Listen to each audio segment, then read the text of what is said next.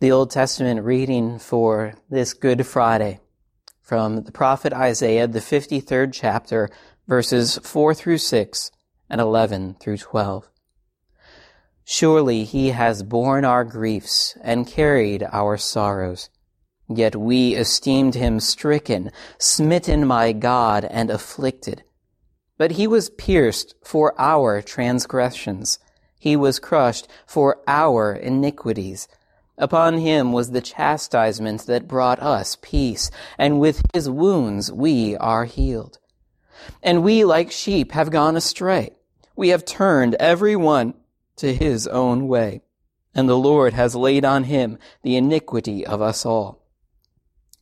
Out of the anguish of his soul he shall see and be satisfied. By his knowledge shall the righteous one, my servant, make many to be accounted righteous, and he shall bear their iniquities. Therefore I will divide him a portion with the many, and he shall divide the spoil with the strong, because he poured out his soul to death, and was numbered with the transgressors. Yet he bore the sin of many, and makes intercession for the transgressors. This is the word of our Lord. Ever since the sin of Adam and Eve, we have all been guilty. We have all been in that state of guilt, that state of sinfulness. Even in our mother's womb, we were born into this condition. And there's not a lot of change.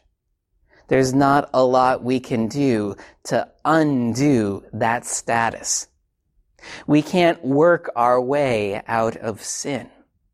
The only way that we who are sinners can be made righteous or made holy is if God is to do something.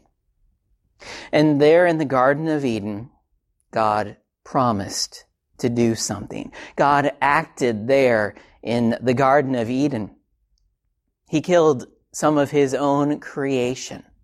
Blood was shed when he provided for Adam and Eve leather skins so that they could cover their shame. And as the story of God working in his creation continued, God continued to point them to hope, a hope for their sinful condition. God told Eve that one day her offspring would crush the head of Satan. Further along in the story, God provided a means for the people that their sins could be atoned for, that their sins could be placed on animals. Those animals would be offered up in sacrifice, and they would be declared righteous. God did this. It was a means of atonement. There's also one other part of the Old Testament sacrificial system that God provided for. It's called the scapegoat. See, in one of these ceremonies for the Day of Atonement, the high priest was to lay his hands on the head of a goat and confess over it the sins of the people. Then that goat was led out to a desolate area far from the Israelite camp, and that goat symbolically was carrying the sins of the people out into the wilderness. What we just heard, the prophet Isaiah was prophesying in what we call the suffering servant song. He was saying that the Lord's Messiah would be that same kind of scapegoat. The Messiah would be the perfect lamb of sacrifice, but on his head, the Lord himself would lay the iniquity of us all. And then that silent, suffering lamb would be led outside of the city and slaughtered on a cross-shaped altar. Not for any sin of his own, but for our sin. But in his anguish, because he poured out his soul to death, the innocent lamb would see and be satisfied. He would finish the work that he had come to do, and he would be satisfied with the result of his saving work. Because of his suffering and death, because of what Jesus has done, we are righteous, without guilt, without shame, without fault in the sight of God. All of this was accomplished in Jesus Christ, our Savior, that one who was pierced for our transgressions, that one who was crushed for our iniquities. See, as Isaiah said, upon him was the chastisement that brought us peace. And it's with his wounds that we are healed. We who are sinful from conception, sinful from birth, are made clean because Jesus took our sins upon himself. Amen. The epistle reading comes from 1 Peter chapter 2, verses 21 through 25. For to this you have been called, because Christ also suffered for you, leaving you an example, so that you might follow in his steps.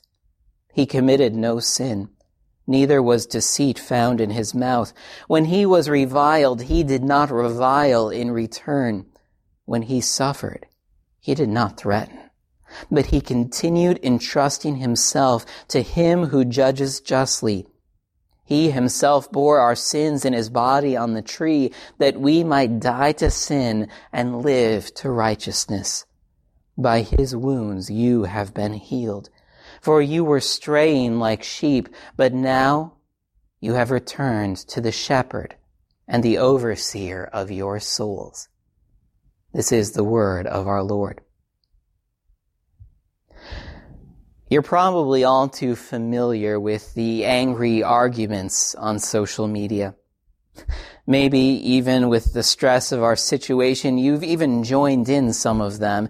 And maybe you have been a part of those heated exchanges. People challenge and mock and ridicule those whose opinions and beliefs are different than their own. People will often say in print, online, what they would not dare to say to someone face to face. As Jesus hung helpless on the cross, the soldiers, the priests, the other religious leaders, even the criminals crucified beside him taunted and ridiculed him to his face. They challenged him to prove that he was the Messiah by coming down from the cross. If he had saved so many others, why didn't he save himself? They mocked his trust.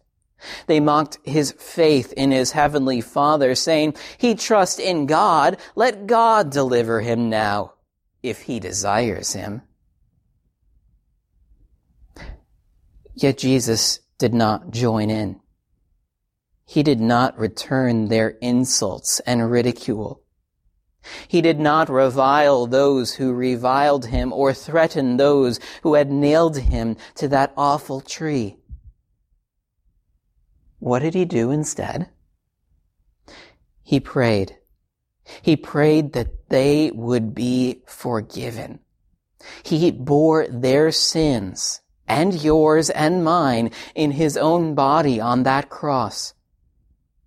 Jesus was mocked for trusting God, but he continued to do so even during those dreadful hours. He entrusted himself to his heavenly Father.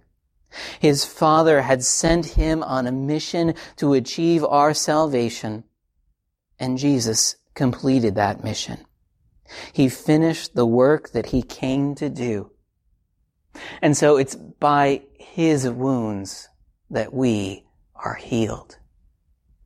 For those moments when we get into those heated exchanges, for those moments when we say to someone, maybe not to their face, but behind their back, things that we know are wrong.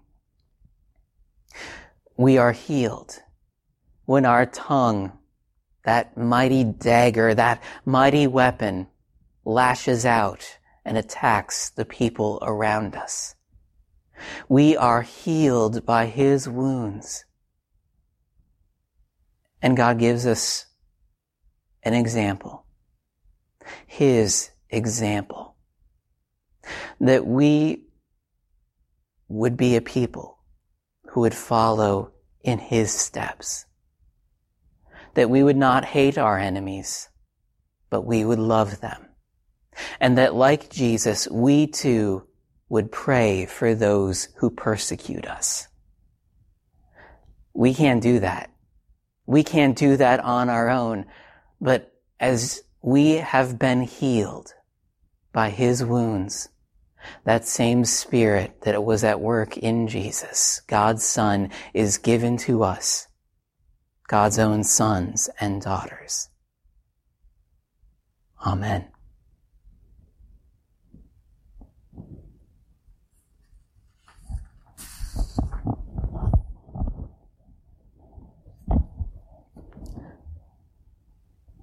The Holy Gospel reading for Good Friday comes from Matthew's Gospel, the 27th chapter, verses 32 through 54. As they went out, they found a man of Cyrene, Simon by name. They compelled this man to carry Jesus' cross. And when they came to a place called Golgotha, which means place of a skull, they offered Jesus wine to drink, mixed with gall. But when he tasted it, he would not drink it. And when they had crucified him, they divided his garments among them by casting lots. Then they sat down and kept watch of him there. And over his head they put the charge against him, which read, "This is Jesus, the King of the Jews."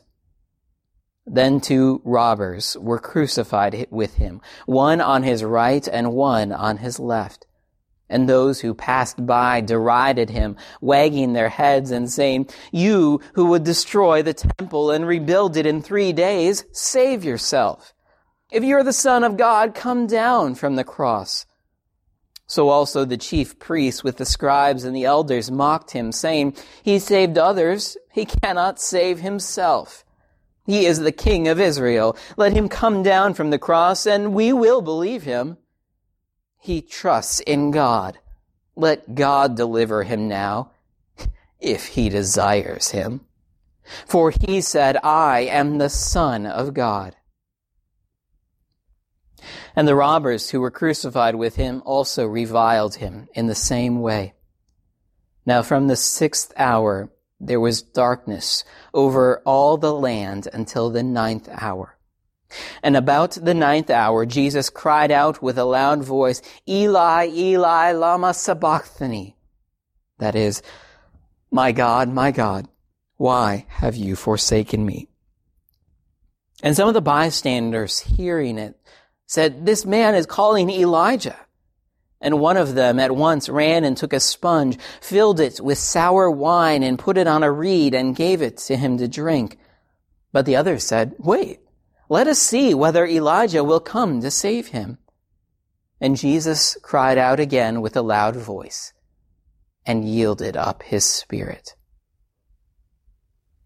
And behold, the curtain of the temple was torn in two from top to bottom, and the earth shook and the rocks were split. The tombs also were opened, and many bodies of the saints who had fallen asleep were raised, and coming out of the tombs after his resurrection, they went into the holy city and appeared to many. When the centurion and those who were with him keeping watch over Jesus saw the earthquake and what took place, they were filled with awe and said, "Truly this was the Son of God." This is the gospel of our Lord.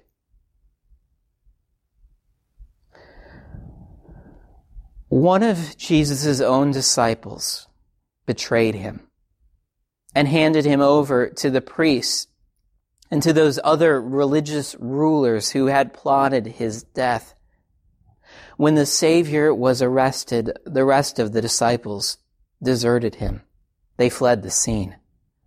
The leader of those disciples, Peter, he swore that he never even knew Jesus.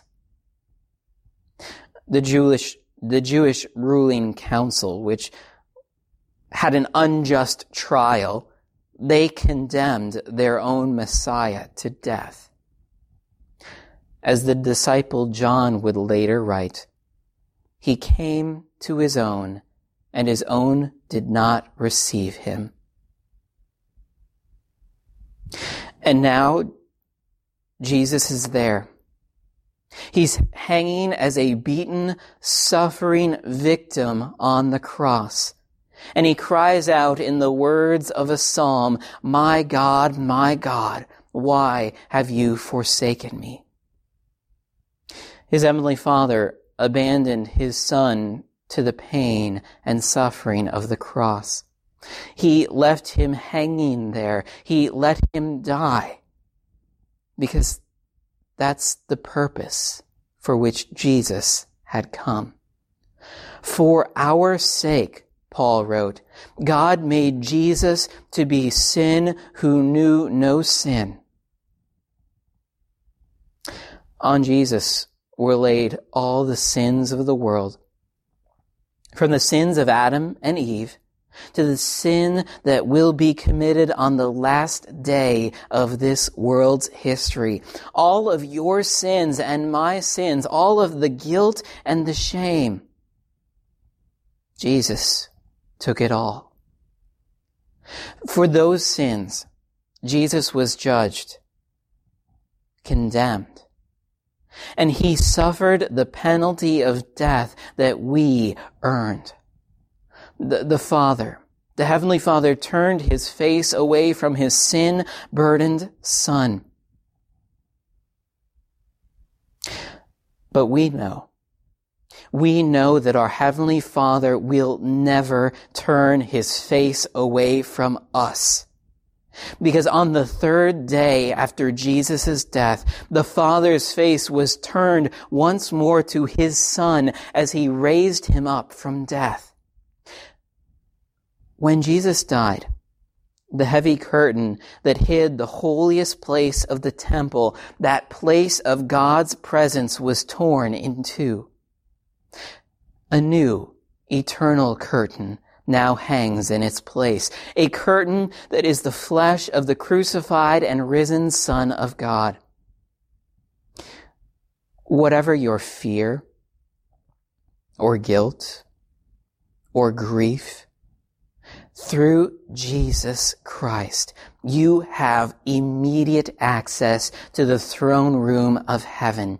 You have the blessing of God the Father, whose face is turned to you in love and in mercy, now and for all eternity.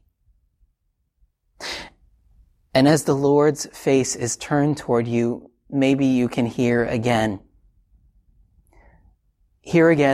very familiar words. The Lord bless you and keep you. The Lord make his face to shine upon you and be gracious to you. The Lord lift up his countenance upon you and give you his peace. Amen.